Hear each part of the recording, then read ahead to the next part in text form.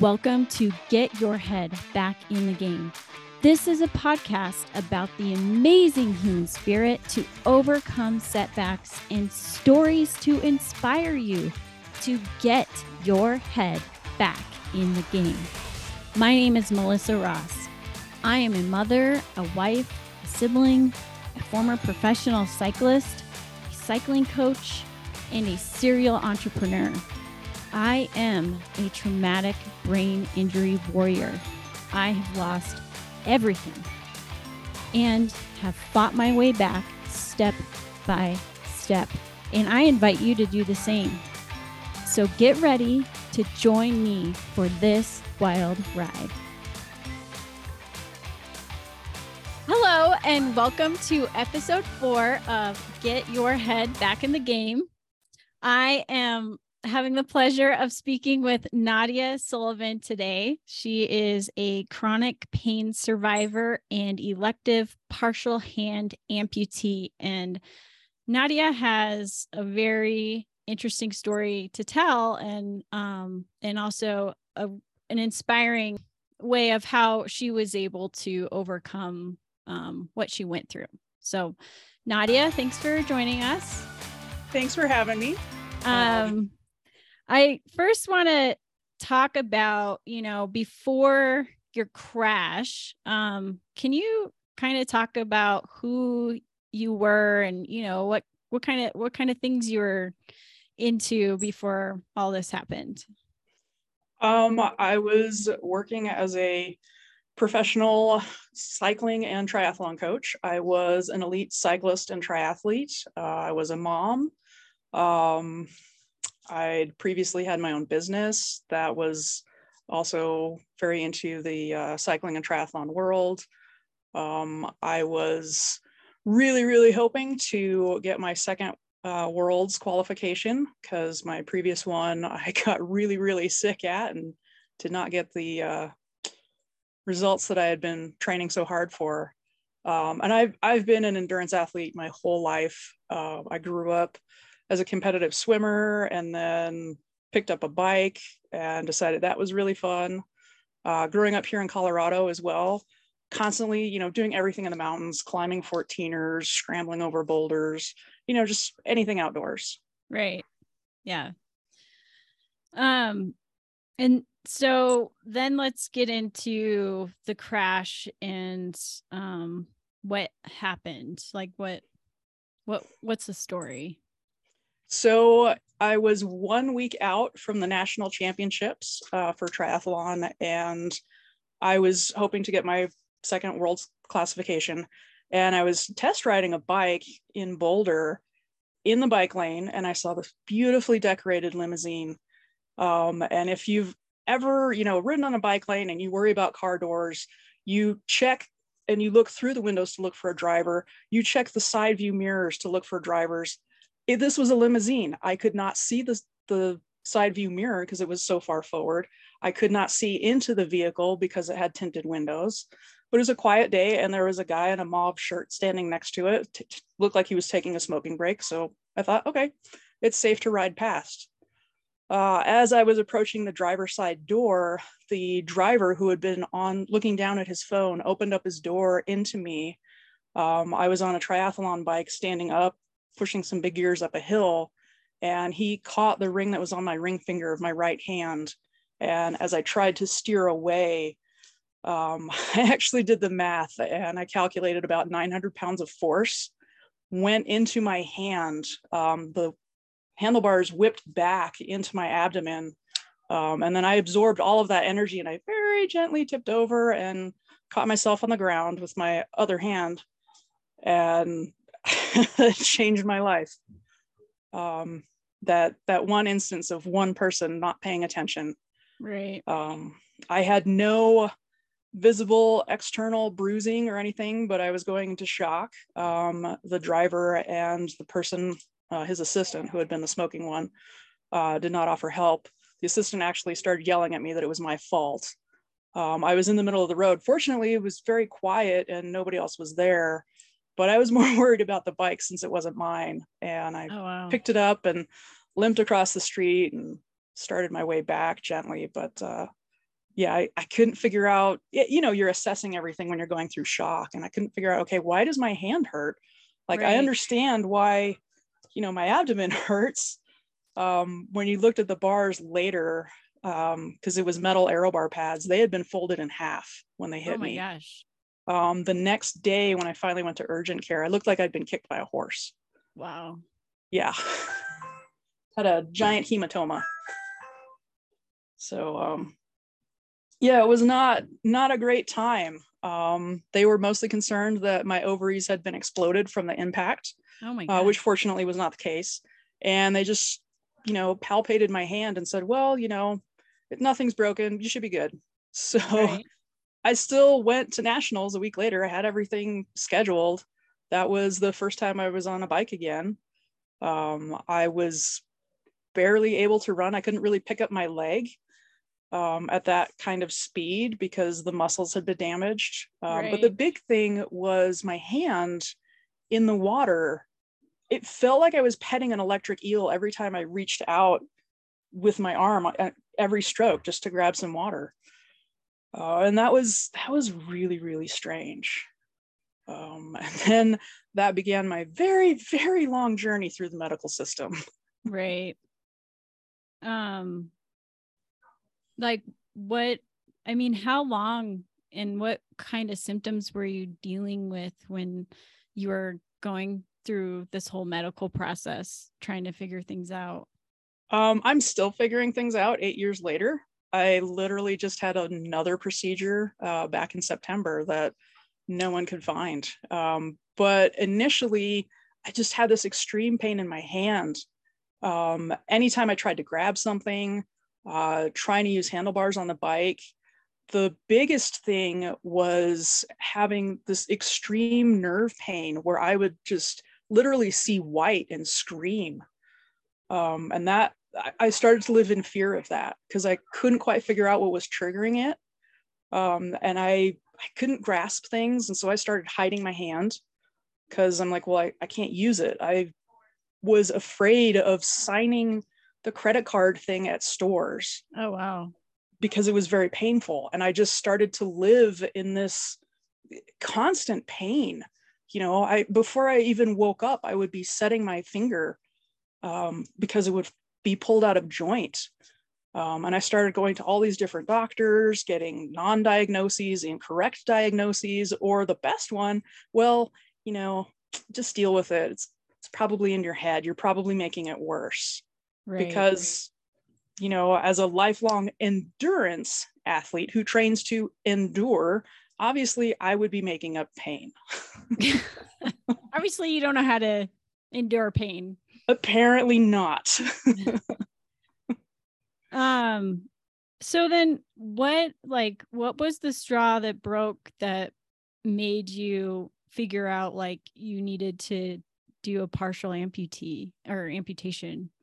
So I actually had 3 surgeries leading up to that. The initial surgery, I figured out I had a very rare condition called interosseous lumbrical adhesions. And I do have a post I wrote about that on my website because it is so rare. And in fact, I found a terrible study that said, well, mostly it seems to occur to women in industrial settings, and we can't diagnose it without actually cutting open the hand and looking and finding all these scar tissues that are basically locking up all the small muscles in your hand. Um, and this study said, well, we think, you know, because it's women and we can't diagnose it without surgery, that since they're getting workers' comp, we're not sure it's actually a thing. Right. So I had to deal with that. I had multiple doctors who were certainly down that road. But once I actually diagnosed it myself as being this rare condition, I started to look for doctors specifically that knew about it and had dealt with it. And my first surgeon called me a textbook case. He's like, yeah, that is exactly what you had. But the problem is he went in through my palm and, you know, went through a very small section and cleaned out only a very small section of the scar tissue. But I had so much more just on the other side of my hand. And I was still getting the nerve pain. And so I found another surgeon who would listen to me, and we were like two people talking about an old car that we were going to repair. It was kind of fascinating. So the next surgery, we figured out what was causing the nerve pain, and it was actually a tendon that was being pulled so tight that it was just snapping against this nerve. Wow. So he actually cut that tendon, but the problem was that tendon helps control the middle finger. So I started to get less and less control of my middle finger. And I had been semi-joking, with this particular surgeon that, hey, just cut it off. I'm done with it. And honestly, I had been living in so much pain that if it had been on my left hand, I would have done that myself, because Wow. I had visualized exactly how I was going to do it. I knew all of the anatomy. I'm not that skilled with my left hand. Well, I am now, but back then I wasn't. In fact, I have half of a tattoo now on my ring finger that was part of a shark's jaw. So I could do like a little shark mouth, feed it little goldfish crackers and stuff. And that was part of my way of trying to help myself break out of those really, really dark spirals. Right.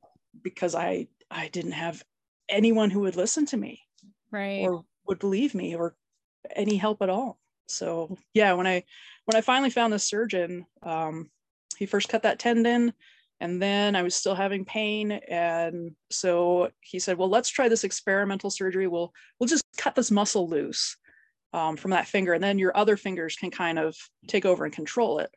Well, that seemed okay, but my brain would still trigger that muscle, and then that muscle would react and tell me, okay, it's working. So I was chopping vegetables, holding a big kitchen knife, and I was barefoot because I don't like wearing shoes in the house. And unfortunately, my brain said I had a good grip on that knife, but I didn't, because the muscle wasn't controlling my middle finger. Fortunately, I do have good reflexes. So I was okay, but it was really scary. Oh, wow. And that was the final straw, where my surgeon said, okay, we got to take this out. It's not safe. Right. Wow. Yeah.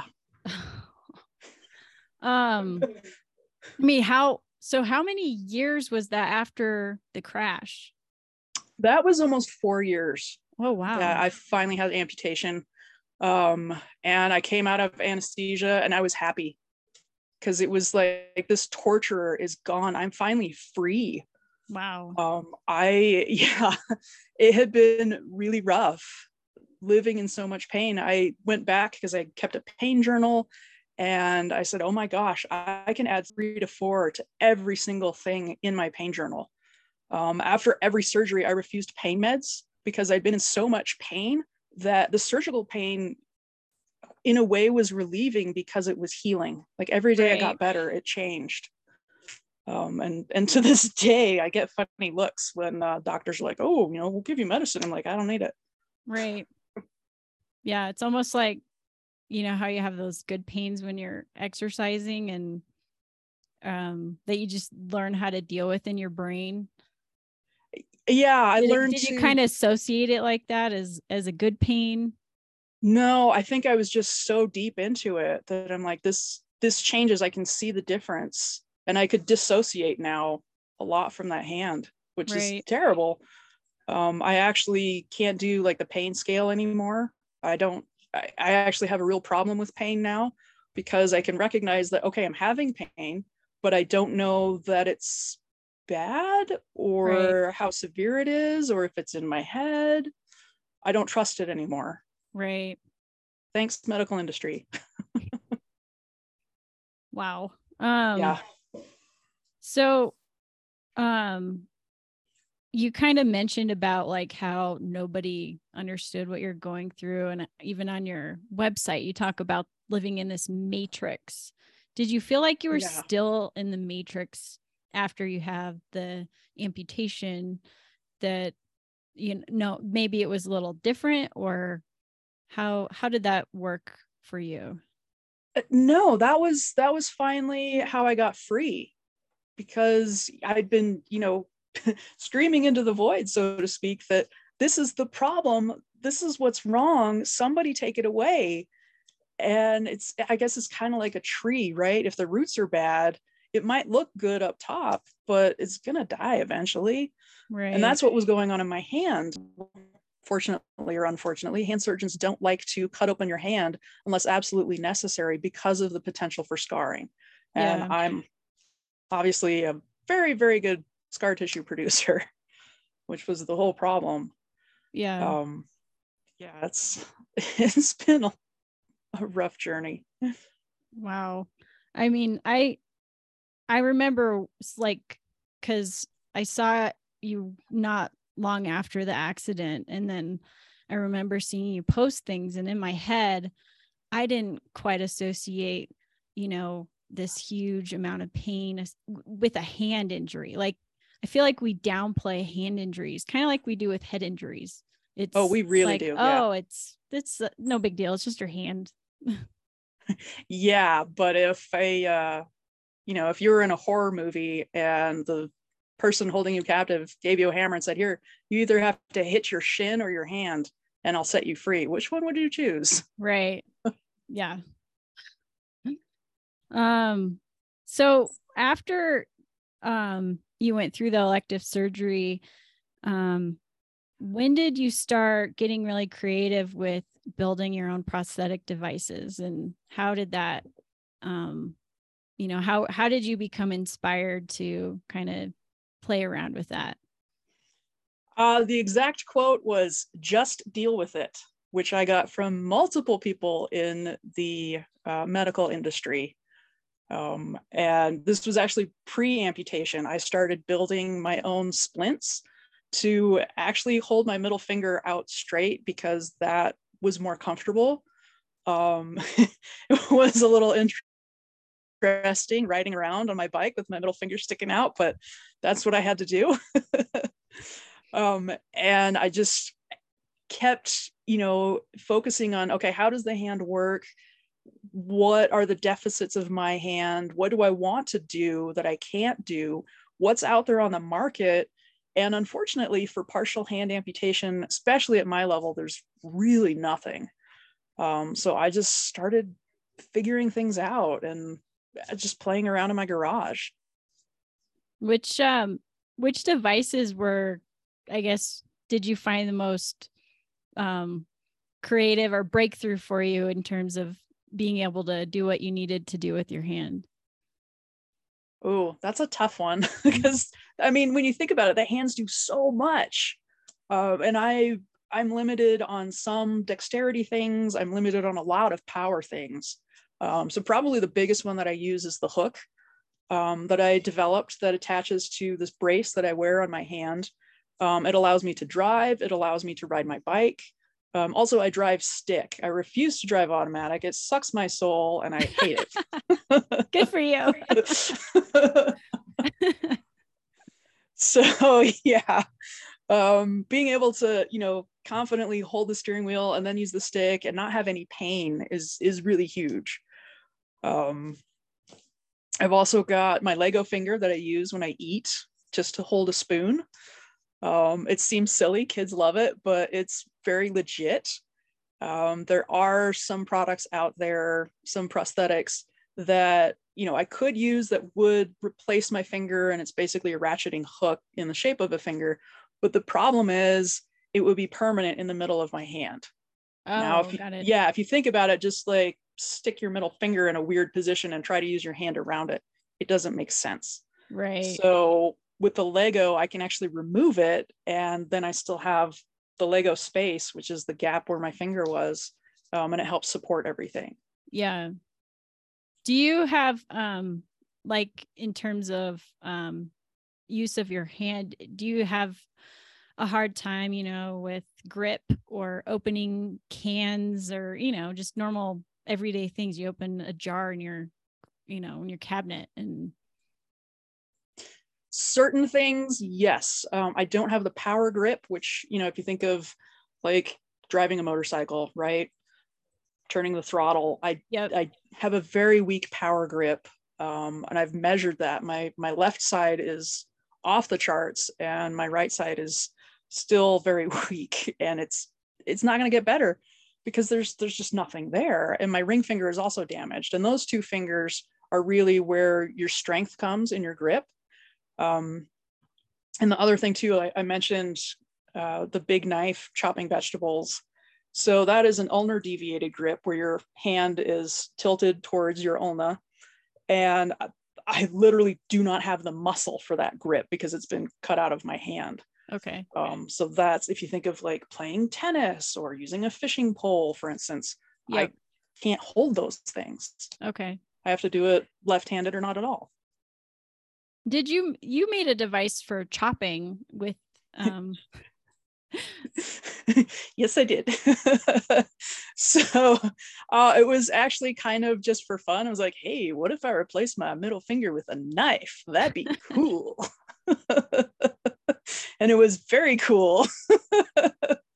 What's the difference between me and Wolverine? I'm not a fictional character. You're real. I'm real. So yeah, I did it just for fun, and I found out it was actually super useful. So I have several. I have my large kitchen one, and then I have smaller tool-sized ones that I use. Yeah. And it's just a knife that attaches to the back of my hand, and I can flick it open and start chopping. I usually do pumpkin carving videos every year using my knives. The other one I thought was interesting was your swimming hand. Oh yeah. Can you talk about like how your swimming stroke was affected and how you had to accommodate for that? So when you swim, and you push against the water, you hold all of your fingers together. I, again, literally can't do that because I'm missing one of the muscles that pulls your fingers together. Okay. So now my ring finger just flutters. And again, it's very painful. My hand is weak, and there's always going to be damage in there. And growing up swimming, having really long arms and big hands, I can put a lot of force into my stroke.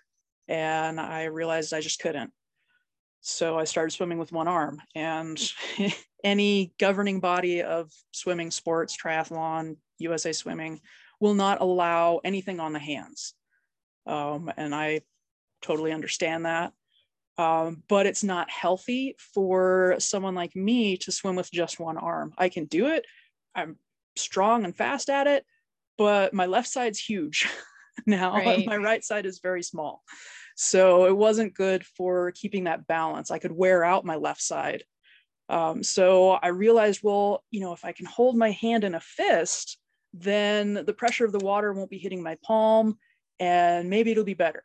So I made a device that would hold my hand in a fist, and I was like, wow, this is so much better, because I don't have the strength to hold a fist very long, but I can do this. And then I was like, wait a minute, I'm limping because I have a fist on one side and a full hand on the other side. Right. So I expanded it to match the size of my left hand while still holding my right hand in a fist. Oh, wow. So now I can swim balanced and strong, just not legally in a race. Right. Wow. And then you also have the climbing gauntlet. Oh yeah. So while I was going to school for orthotics and prosthetics, I made some friends who went to the climbing gym. And even before my amputation, I'm like, well, I'm not a big rock climber, so I guess I'll just say goodbye to that and never do it again and not worry about it.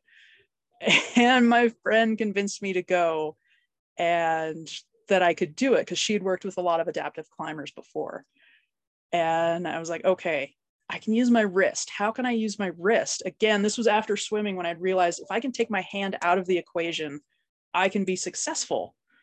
So we tried a couple different things, and I wound up developing that thick leather glove that holds my hand in a fist and protects my wrist and forearm, so I can actually just sort of hook onto the holes in a gym. Wow. I do have a commercially made climbing hook, but the problem was if I used that, I could get stuck because you have to push up in order to release. Oh. So with my wrist, I have that control. Right. Wow. Yeah. That's cool. Let's talk about you. After all this was going on, how did you decide that you should go back to school and learn how to become a professional who makes prosthetics? I think I just had enough people looking at the devices I developed for myself. And I realized, hey, I've got this background as a bike mechanic. I've always been kind of a tinkerer. And maybe I have a talent at this. Let's go to school and find out. And I discovered that I really enjoyed the actual manufacturing process and building and, developing these things for people that, I can understand they may have been through a lot. Some people are born limb deficient. Others of us gain a limb deficiency, and it can be really frustrating no matter what level it is. So I was like, hey, I want to help other people like myself. Right. And I discovered I have a skill at it. So I got lucky, I guess. Yeah. But you had to get actually move, and it was kind of a big deal. Yeah, well, so my son turned 18, so I moved out and went to college. There you go. He was fine. He wasn't going to college anyway. He's been very successful. Yeah, he's doing great. And then when you came back, how long did it take for you to get your current job where you work for? Is it TRS Prosthetics? Yeah, it's TRS Fill Hour, and which I had actually visited before I left for school, which is kind of the funny part. But I had a couple interviews working for prosthetists down here in Colorado, and I was like, all right, we're moving back.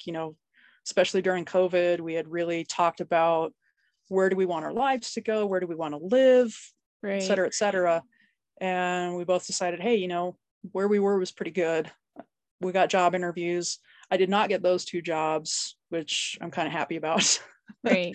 Because I got this job, and it's really fun. Because I like tinkering, and I don't have to work directly with people or insurance companies. I get to build really cool stuff that helps people around the world. Yeah. Wow. Do you do you feel like it kind of helps you with the silver lining of the crash, where now you're able to do something that you can relate, you can feel that where you understand what people are going through when you were going through it, nobody really knew what you were dealing with, and now you can understand and be really successful at helping that person. I think so. But I think more broadly, anytime that you undergo a major trauma like that, you just get this huge amount of empathy, and you start to see everyone in the world a lot differently. Right. I don't know if it's a silver lining or, just, yeah, I mean, it is good. I think we all need to expand our well of empathy. Yeah. But hopefully not that way. Right. Hopefully we can expand it without having major traumas. Right.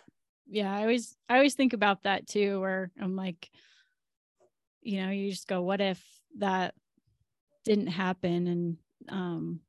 And sometimes I wonder, when you have a really big trauma, if you're able to kind of rebuild yourself, come back, and go, okay, I can piece myself back together very methodically, or in a way that maybe I couldn't have before, because now I have to really think about it.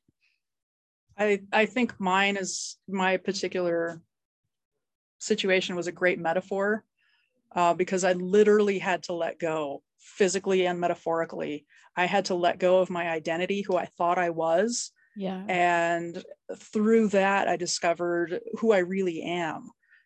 Sure, I was an athlete and I did these cool things as an athlete, but I'm not just an athlete.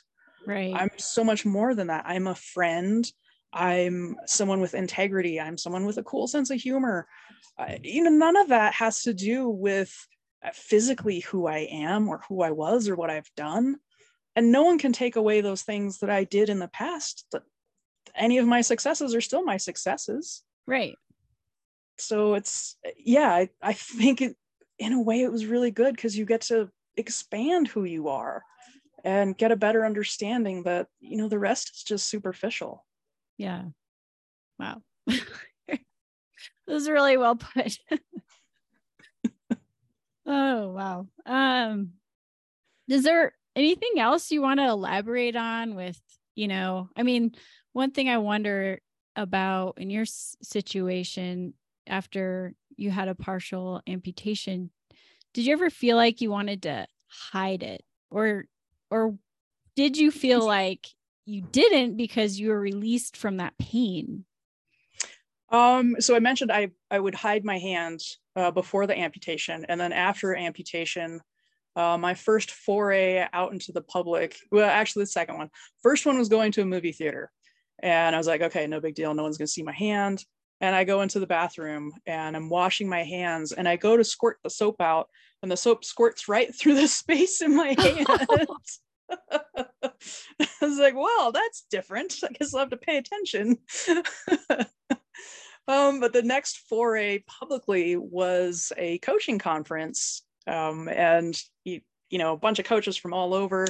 And I was like, oh boy, I don't know if I'm ready for this. And I really was not ready, because people want to shake hands. Right. I can't shake hands. So when someone offers the right hand, I've since learned how to shake with my left hand, and some people notice, some people don't. But in this instance, one of my friends and fellow coaches was introducing me to her friend and fellow coach. And that particular person had been an elementary school teacher and clocked me using my left hand. And I was like, oh God, what is going on? I'm so ashamed. But I also had someone else who noticed the Nemo tattoo I have on this arm for my lucky fin. And she goes, oh, just keep swimming. I'm like, it's for my lucky fin. She could not see that I only had 4 fingers. Oh, wow. Right in her face, and she never saw it. Yeah. So I do refer to my hand as my invisible visible disability, because it's not always visible, just like a cartoon character. Wow. So we didn't really talk about Nemo, because can you talk about what Nemo means to you? And so I got that tattoo partly because, again, I grew up swimming. Swimming for me is like breathing. It's just add water, I'm instantly a swimmer. And I kept going to practice, and I would be in so much pain and tears, and it was just soul crushing. And I would talk about my POS hand, and I just, keep going into that negative spiral. And so the Nemo tattoo was partly to help reprogram my thinking to, okay, it's my lucky fin. Okay, what did Nemo do? He couldn't do things the way other people did them. And I had to stop comparing myself to other people and my past self. Right. I'm not the same as I was before. So I have to think, okay, well, how can I do things now? And now people see that tattoo, and I tell them it's for my hand, and they just love it. It's like, okay, well, it's for me, but I'm glad you like it too. Yeah, I always, like when I was going through my really darkest times, I remember you would post stuff like that. And for me, dealing with my own trauma, like it was really meaningful. I just want you to know that, like, it helped. That makes me really happy. I'm glad it can help someone else, because it's really lonely in the darkness. It's very rough. I'd be like, okay, because I would be in this downward spiral of negativity and anger, and then I would, see this Nadia post of Finding Nemo and Lucky Finn, and hey, just climbed a 14er. And I'd be like, wow, like I still have all my fingers, and I'm not in chronic pain. I'm just dealing with other things. And it was really meaningful. So thank you for I'm really glad that helped you sharing your one of the things that helped me that I learned from other amputees was that it's okay to be down. It's okay to have bad days, but just don't live there. Right. So that really helps. And, when I'm having a bad day from pain or whatever, I can just be like, you know what, I'm going to feel this and I'm going to be miserable and I'm going to be happy tomorrow. Right. Exactly. And it seems like, you found your own system and ways to get through, like you understand what your body is telling you and you're going through. And so how to get through those times better. Yeah, unfortunately, it's because I had to become the expert since the doctors weren't experts. Yeah. And it's a lot of trial and error, keeping notes. The pain journal I kept originally really, really helped. It's just like being an athlete, right? You know what your goal is, and then you do your research and you work backwards from where you want to be to where you are and fill in the gaps. Yeah. Awesome. Well, is there anything else you want to bring up or that we didn't talk about? Yeah, we didn't mention I'm part zombie too. So the last surgery after amputation, and this is one thing that a lot of people who are getting amputations are like, oh, it's my nightmare is going to be over after I heal from this. That is so not true. Besides having to adapt and having to use a lot more energy compared to what you did before in order to accomplish the same tasks. A lot of times we have revision surgeries, and I had to have one for a neuroma, which is basically a tumor of nerves. It's not cancerous. It's just nerves need an organized way to grow. And when they cut a nerve and they don't give it an organized way to grow, it grows this big angry bundle. And we've got huge amounts of nerves in our hands.